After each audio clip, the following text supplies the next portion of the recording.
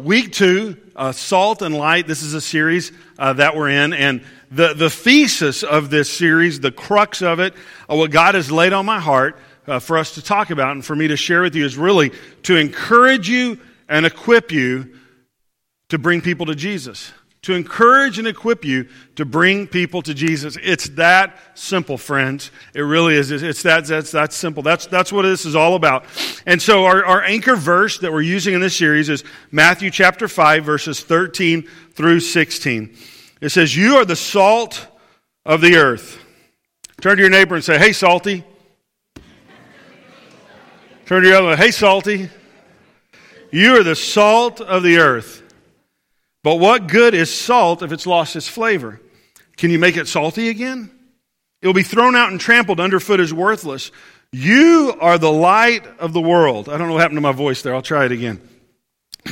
You are the light of the world, like a city on a hilltop that cannot be hidden. No one lights a lamp and then puts it under a basket. Instead, a lamp is placed on a stand where it gives light to everyone in the house. In the same way, let your good deeds shine out for all to see, so that everyone will praise your heavenly Father. And so we're talking about being salt and being light. So what makes salt salt and what makes light light?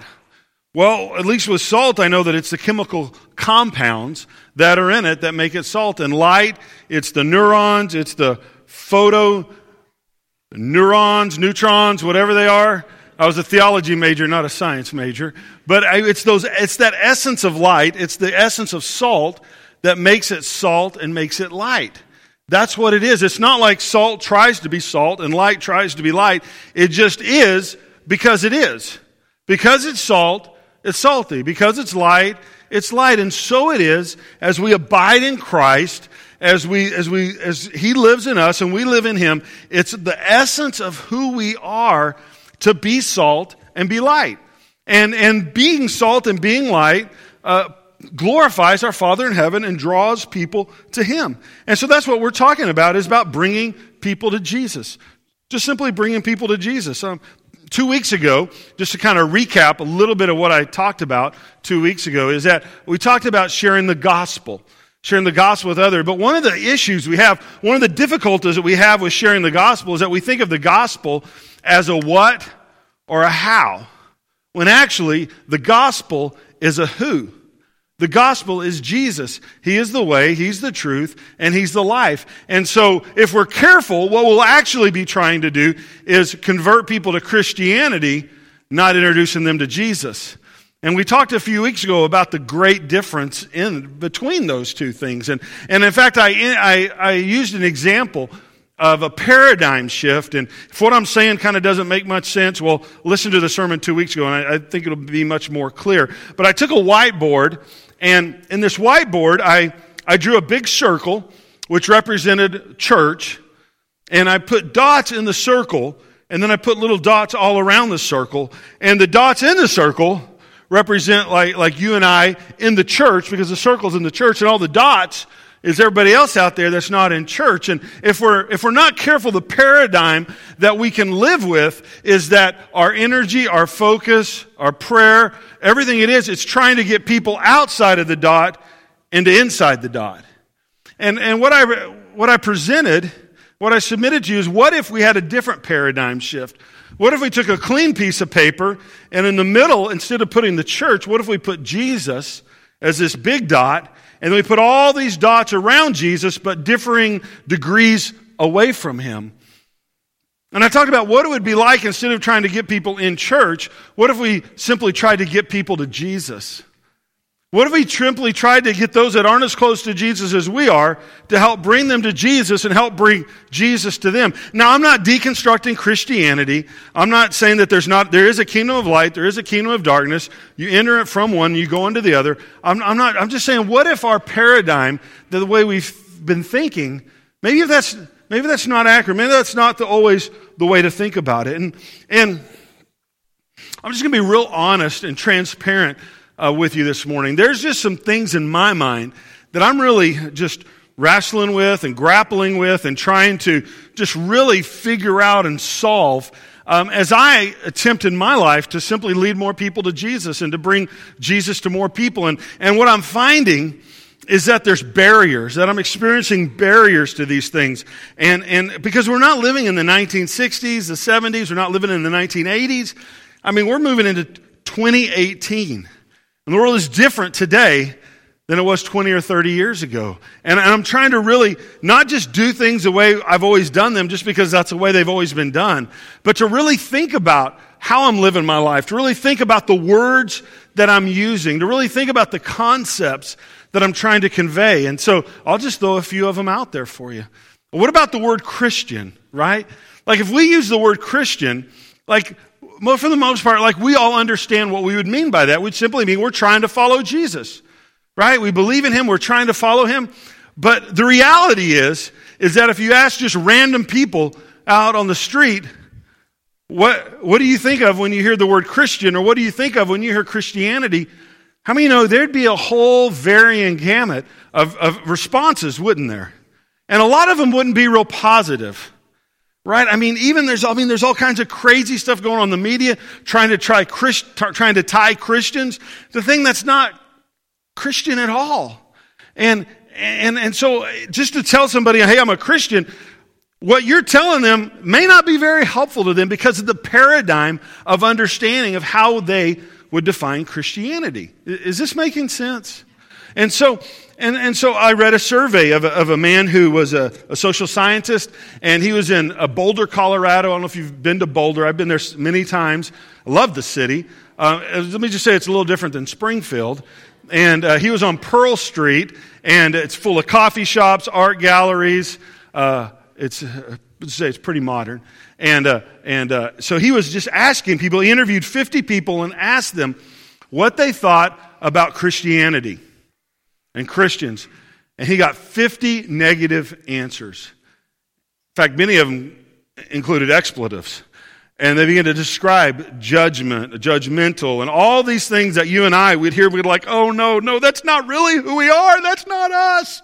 But that's what these 50 people thought of when they heard the word Christian or Christianity. But then the interesting thing is the next question that he asked each 50 people is, what do you think about Jesus? And there were 50 positive answers. 50 positive answers. It makes you just stop and just pause, doesn't it? What about church, right? So often we attribute church to a building.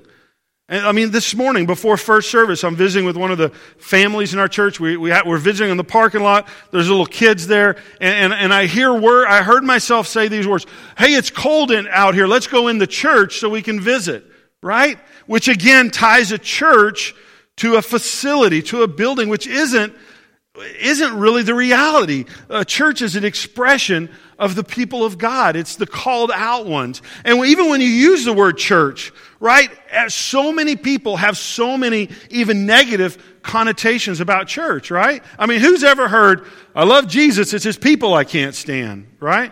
You've heard that one, right? Maybe you said that one, right?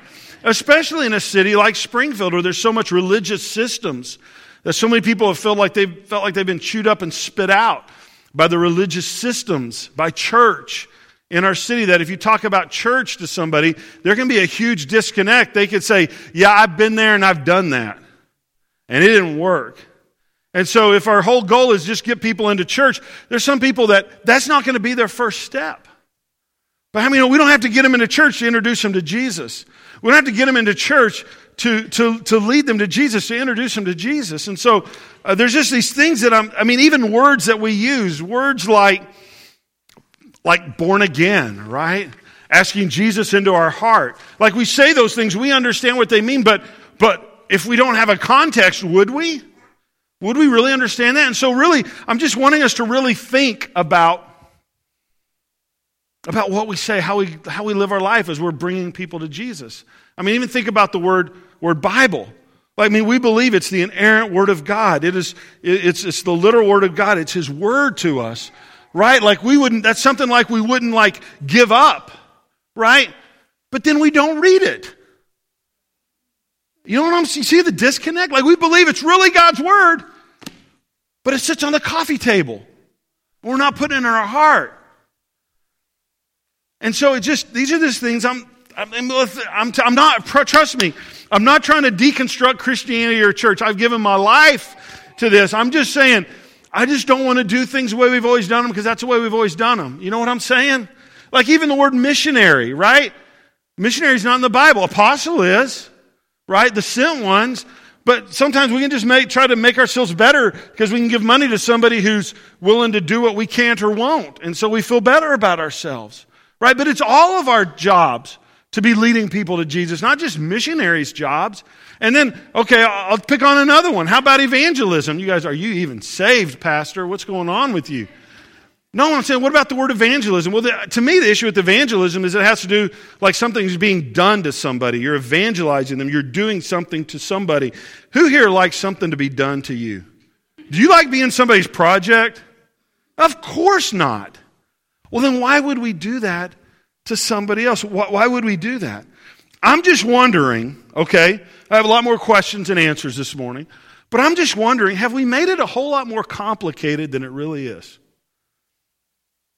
Have we just made evangelism, have we just made sharing Jesus, have we just made the whole thing more complicated than it really has to be? Maybe it's simply just leading people to Jesus, letting Him kind of take it from there. You know what I'm saying?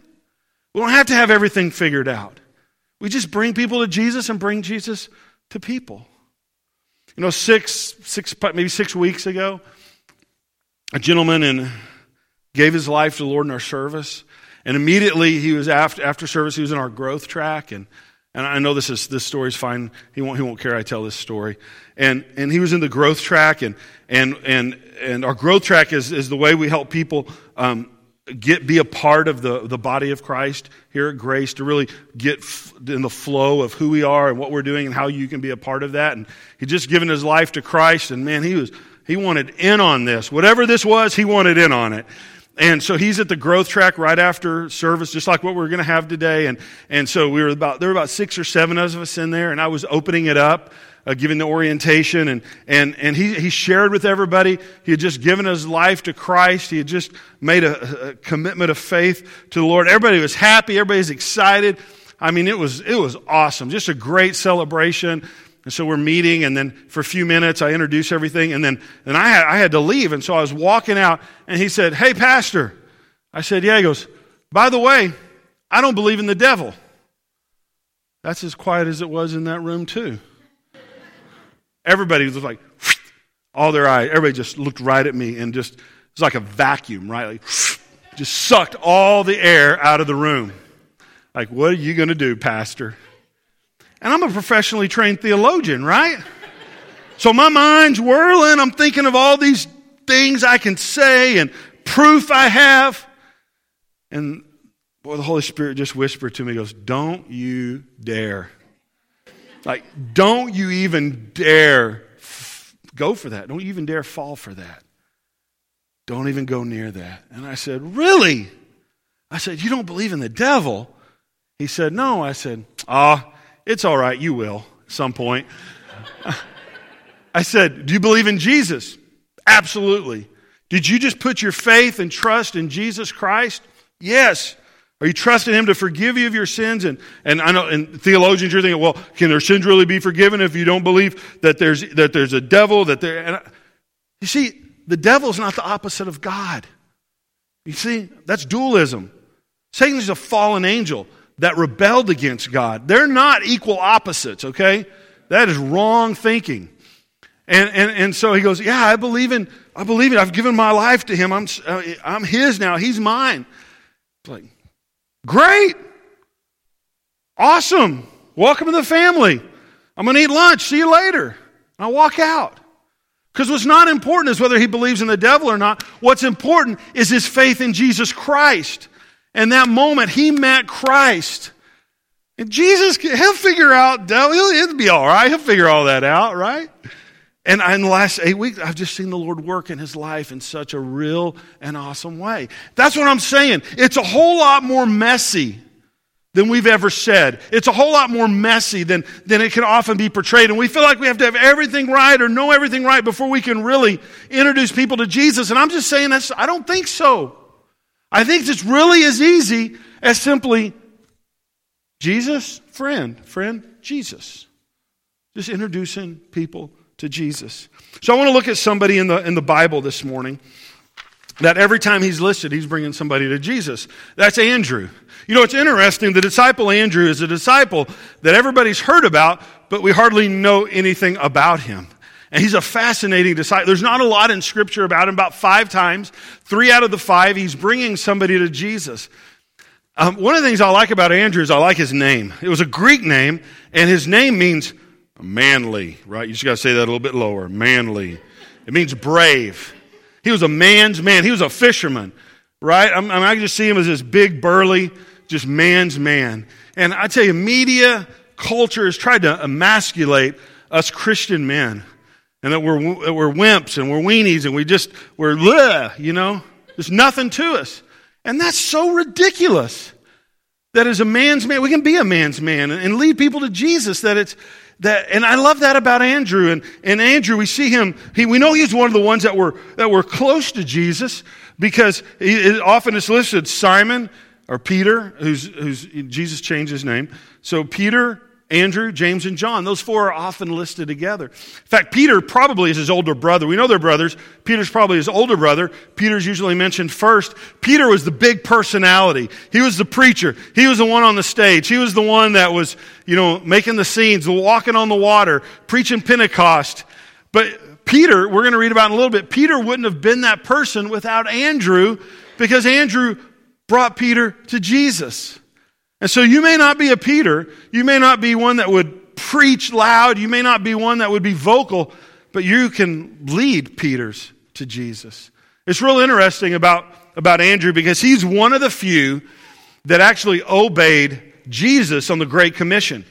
Jesus, he died on the cross, he was buried, he was resurrected, and then he ascended to the Father. He said, wait for the Holy Spirit, and when he comes, you'll receive power to be my witnesses in Jerusalem, Judea, and the uttermost parts of the earth. And then go do it. But most of them didn't. Most of them just stuck in Jerusalem. Andrew was different. Andrew went. In fact, church tradition tells us that Andrew went actually probably all the way to modern day Ukraine, telling people about Jesus, introducing people to Jesus. And it is well documented that he lived most of his time in Greece. In fact, he was crucified in Greece, is what church tradition tells us. And he said, I'm not worthy to be crucified like Jesus was. And so he was crucified on a cross that was an X. And it's called Andrew's Cross. And in fact, Scotland has a draw, an affinity. They celebrate St. Andrew. And even on the Scottish flag, you'll see a cross. That's St. Andrew's Cross, which, interestingly enough, as I was studying Andrew, the like November 30th, like in like a week, there's like a Catholic holiday, a feast celebrating Andrew and the testimony he had to the church. And this is another interesting fact, and I know I'm bogging you guys down in church history, but I find it fascinating. So it's Andrew went east. Peter, his brother, went to Rome. He was in the Western Church. So church tradition tells us that the founders, so to speak, or the fathers of the Eastern Orthodox would have been Andrew, and Western Roman Catholicism would have been Peter. And so these 2 brothers are actually like the fathers of the early church, 300 AD. Isn't that I knew you would find that fascinating. Now back to Jesus. You see, that's what happens, right? We try to start talking about Jesus, and then we spend all of our time talking about things that aren't Jesus. But we got to get on Jesus. So let's look at Andrew, okay? Open up your Bibles to John, book of John, chapter 1.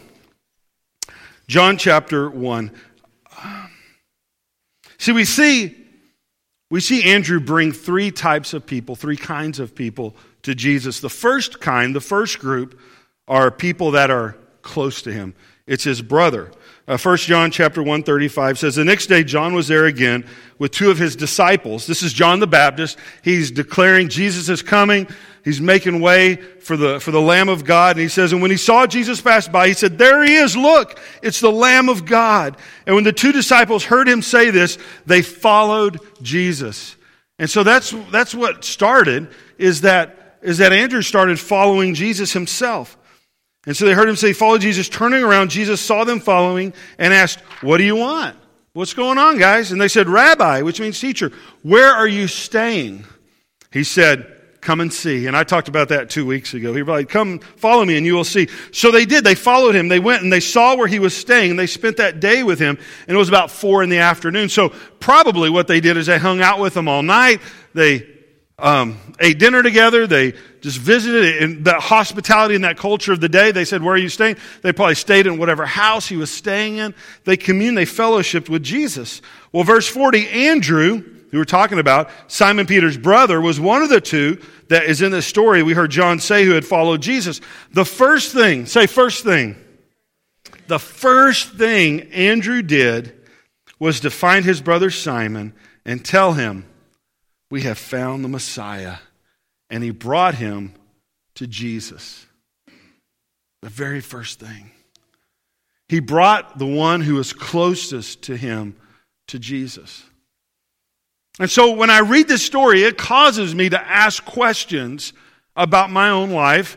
And so I'll ask you the same questions because they made me uncomfortable. So if I'm going to be uncomfortable, why shouldn't you join me, right? Right? So they begin questions like, do I know all of my neighbors' names? Do I know their kids' names? The person that works across the aisle from you, the person that works down the hall, do you know their name? Do you know their story? Do you know their kids' names? Person in your dorms. What about those that are closest to us? We could be praying for Africa. We could be giving money for Asia. We could be going cross town and minister at Weller. But what about those that are closest to us?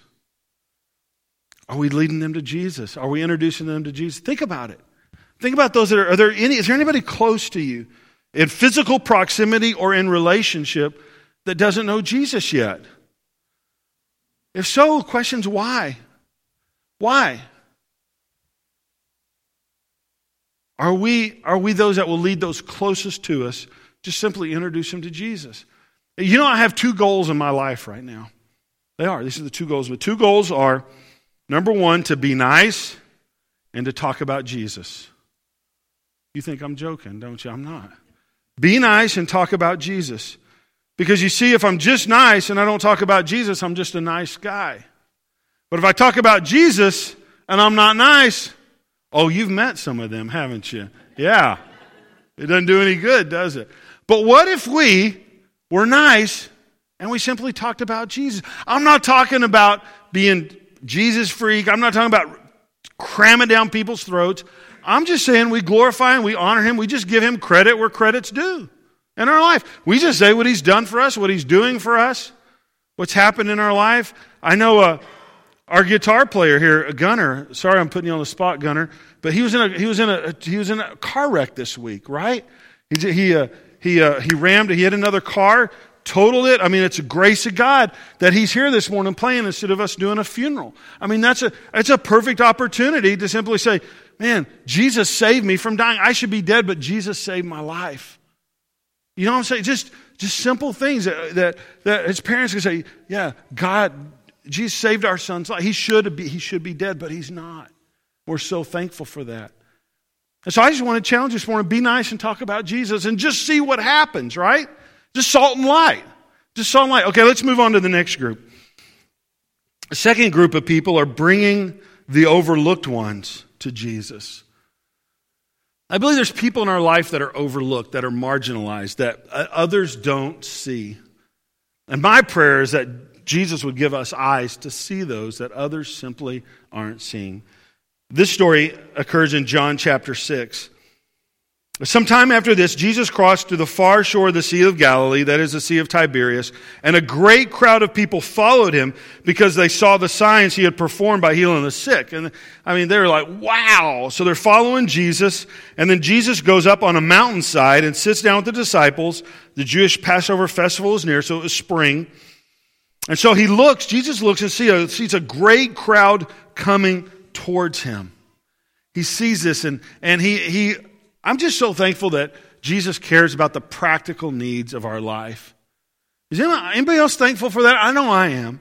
And the practical need of that moment was that these folks needed to eat. There's 5,000 men plus women and children. So there's thousands, multiple thousands and thousands of people here. And so he sees this and he says to Philip, he says, we're going to buy some bread for these people to eat. And I love the fact he puts Philip on the spot. He already knows the answer. The text tells us that. And I'm like, Philip, I feel your pain. Because sometimes I feel Jesus, he does that to me too. He asked me, what are we going to do about this? And I'm like, I hope you have a plan, Jesus, because I sure don't, right? I'm the only one. Okay, moving right along. So he looked, he saw this great comment. Where are we going to buy this bread to eat? He asked this only to test him, for he already had in mind what he was going to do. And Philip answered him, it would take more than a half of year's wages to buy enough bread for each one to have a bite. However, there was another disciple by the name of Andrew. And this other disciple saw a kid. Everybody else overlooked this kid, but he saw this kid. And this kid had some pita bread and a couple of cans of tuna. Or something similar, right? He had some tuna fish, basically tuna fish sandwiches. But Andrew saw that. This kid's mom had packed him a lunch, and he saw that. And I tell you, it just made me think about, nobody else saw this kid. And it says here, verse 8, another disciples, Andrew, Simon Peter's brother, spoke up. Here's a boy with 5 small barley loaves and 2 small fish. But how far will they go among so many? In this culture, in this day, we know that kids were supposed to be seen and not heard, and preferably not even seen. That we know that even when the kids tried to come up to Jesus, right, the disciples tried to shoo him away. That they didn't hold the value that adults held. I mean, even the text tells us they only counted the men. There are 5,000 men, women and children. Well, they don't really count. There's just a bunch of them. All right? I mean, that just shows you just the cultural perspective of the day. And nobody else saw this kid. He was just overlooked, even physically overlooked. But Andrew saw something different than anybody else did. As I've just pondered on this text, my prayer has just been, Jesus, help me to be like Andrew. Help me to see people that nobody else is seeing. Help me to see marginalized in such a way that they truly have value. And help me see people nobody else is seeing. Just do an inventory of your life. I just wonder who's in your life that nobody else is seeing. Who's not one of the cool kids? Who's kind of on the outs? Who's just kind of flying under the radar? I'm telling you, you can lead them to Jesus. They want to meet Jesus, and they have something to offer him. Nobody else may think they have anything to offer, but Jesus knows they have something to offer. And if we will have eyes like Jesus, then we'll be able to lead people that others overlook, because Jesus has a heart for them. And I love what Jesus did. He got it. I mean, he's an organized guy. He said everybody sit in groups, so there wasn't a rush on the food, and it was easy to distribute. So as them sits in group, and he multiplies. He starts multiplying the bread and the sardines. He just starts multiplying them, and it feeds everybody. In fact, it says there's 12 baskets left over. Probably one for each of the disciples. So they didn't get to eat yet. They've been working all day, right? They get to eat some bread. And this is something I just noticed reading this text that doesn't have anything to do with the sermon, but hey, it's Bible, it's good stuff. So I noticed the generosity and the frugality of Jesus. That Jesus provided more than enough, but yet he still didn't waste anything. Does that make sense? It just kind of gives you a glimpse into his economy. He's a generous God, but yet it's not wasteful. I mean, you can even look at nature and see that. And so let's look at the third group of people. First group are those that are close to us. The second are those that are overlooked. And the third is those that seem to be far from God, that we would bring them to Jesus. This story of Andrew is found in John chapter 12. This was the setting for this is the last week of Christ's earthly life before he goes to the cross. He's been anointed with oil. He's just come in the triumphal entry. What we call Palm Sunday. This has just occurred. This is right before his crucifixion. They're celebrating the Passover. Verse 20, and it says, "Now there were some Greeks among those who went up to worship at the festival.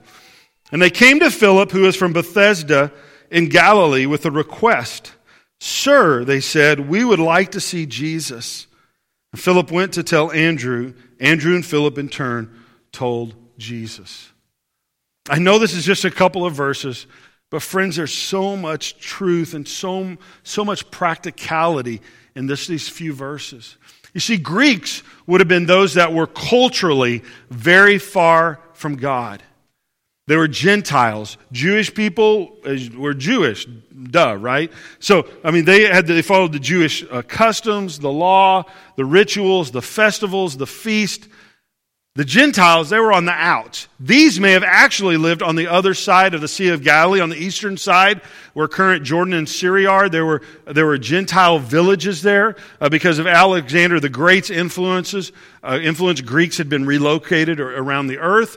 And so for some reason, they're far from God, but for some reason they felt safe coming to Philip, and then Philip Andrew.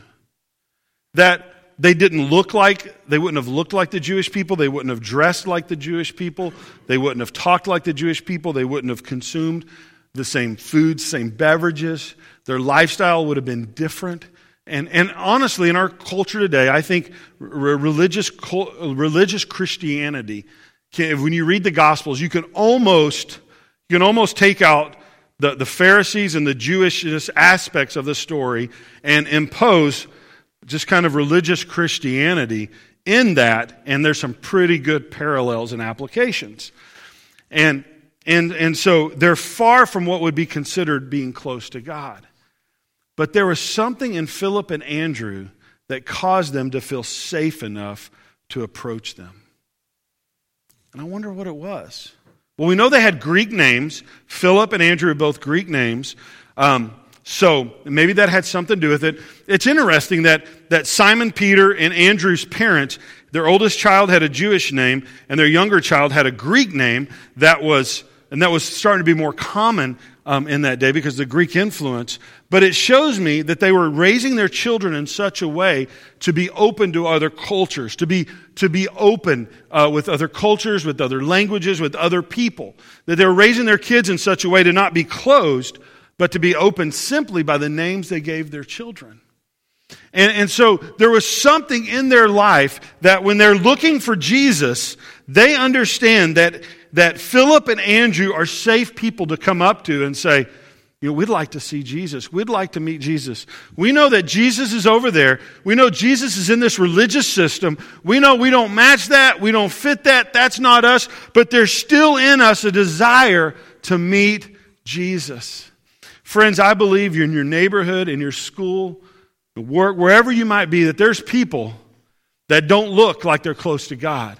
They don't dress like they're close to God. They don't act, their speech, their customs. They don't look like they're close to God. But friend, they could be a whole lot closer to meeting God than you would ever think. Man looks on the outside, God looks on the heart. And are you and I the kind of people that when they see us, they see somebody that's safe enough to lead them to Jesus? Do they see that? Or what do they see when they see us? Do they see somebody trying to follow Jesus? Or do they see a Republican? Or do they see a Democrat? Or do they see a business person? Or do they see a teacher? What identifies us? Who do they see us as? My prayer is the distinguishing features in my life would be one who is following Jesus. And I would be a safe enough person That those that don't seem like they're close to God, who actually have a desire to meet Jesus, yet don't fit in, would seem by all circumstantial evidence that they're far from God, they're saying, I want to meet Jesus. And friends, I want to be the kind of person that they'll come to and say, will you introduce me to Jesus? I've heard about him. I've seen him in your life. I've seen what Jesus has done for you. I want to meet him.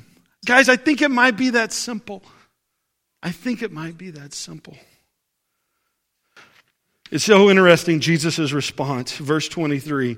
I didn't get to this first service. You guys are getting bonus. Jesus replied, the hour has come for the Son of Man to be glorified. You see, the Gentiles were coming to him. And he came for everybody. Those that were in and those that were out. And he said, the time is now. The Gentiles are coming. I get it. It's time. It's time for me to be glorified. It's time for this to happen because the whole world needed to receive Jesus. Because that's what it's all about. One of the things I like to do when I'm preparing my teachings is I like to choose sunflower seeds. I like ranch, I like barbecue, I like kettle, I like black pepper, I like Old Bay seasoning, I like original. Did I miss any? I like them all. And I do. I'll just choose sunflower seeds while I'm working, and I'll just like it. And last night I was working on this teaching, and I was chewing sunflower seeds, and I mean I got thirsty. Like, you know, when you're chewing seeds, like you get thirsty, don't you? And I was like, I'm dying I got to get a drink. So I go into the kitchen to get a drink of water. And immediately, just the Lord just caused me to just understand that he was just like, Jay, just like when you're chewing these seeds, the saltiness of this seed just causes you to crave water.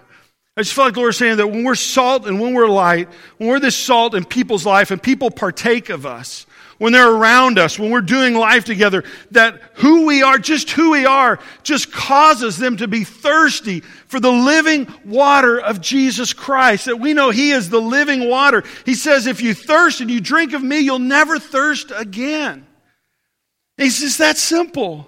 And so my prayer this morning is that you and I would simply be salt, would simply be light, and that we would just, by the essence of who we are in Jesus, that it causes others to thirst and to crave the living water of salvation of Jesus Christ. Whether they're close to us, whether they're marginalized or overlooked, or whether they look like they're a long ways from God. That we would be nice and we'd talk about Jesus.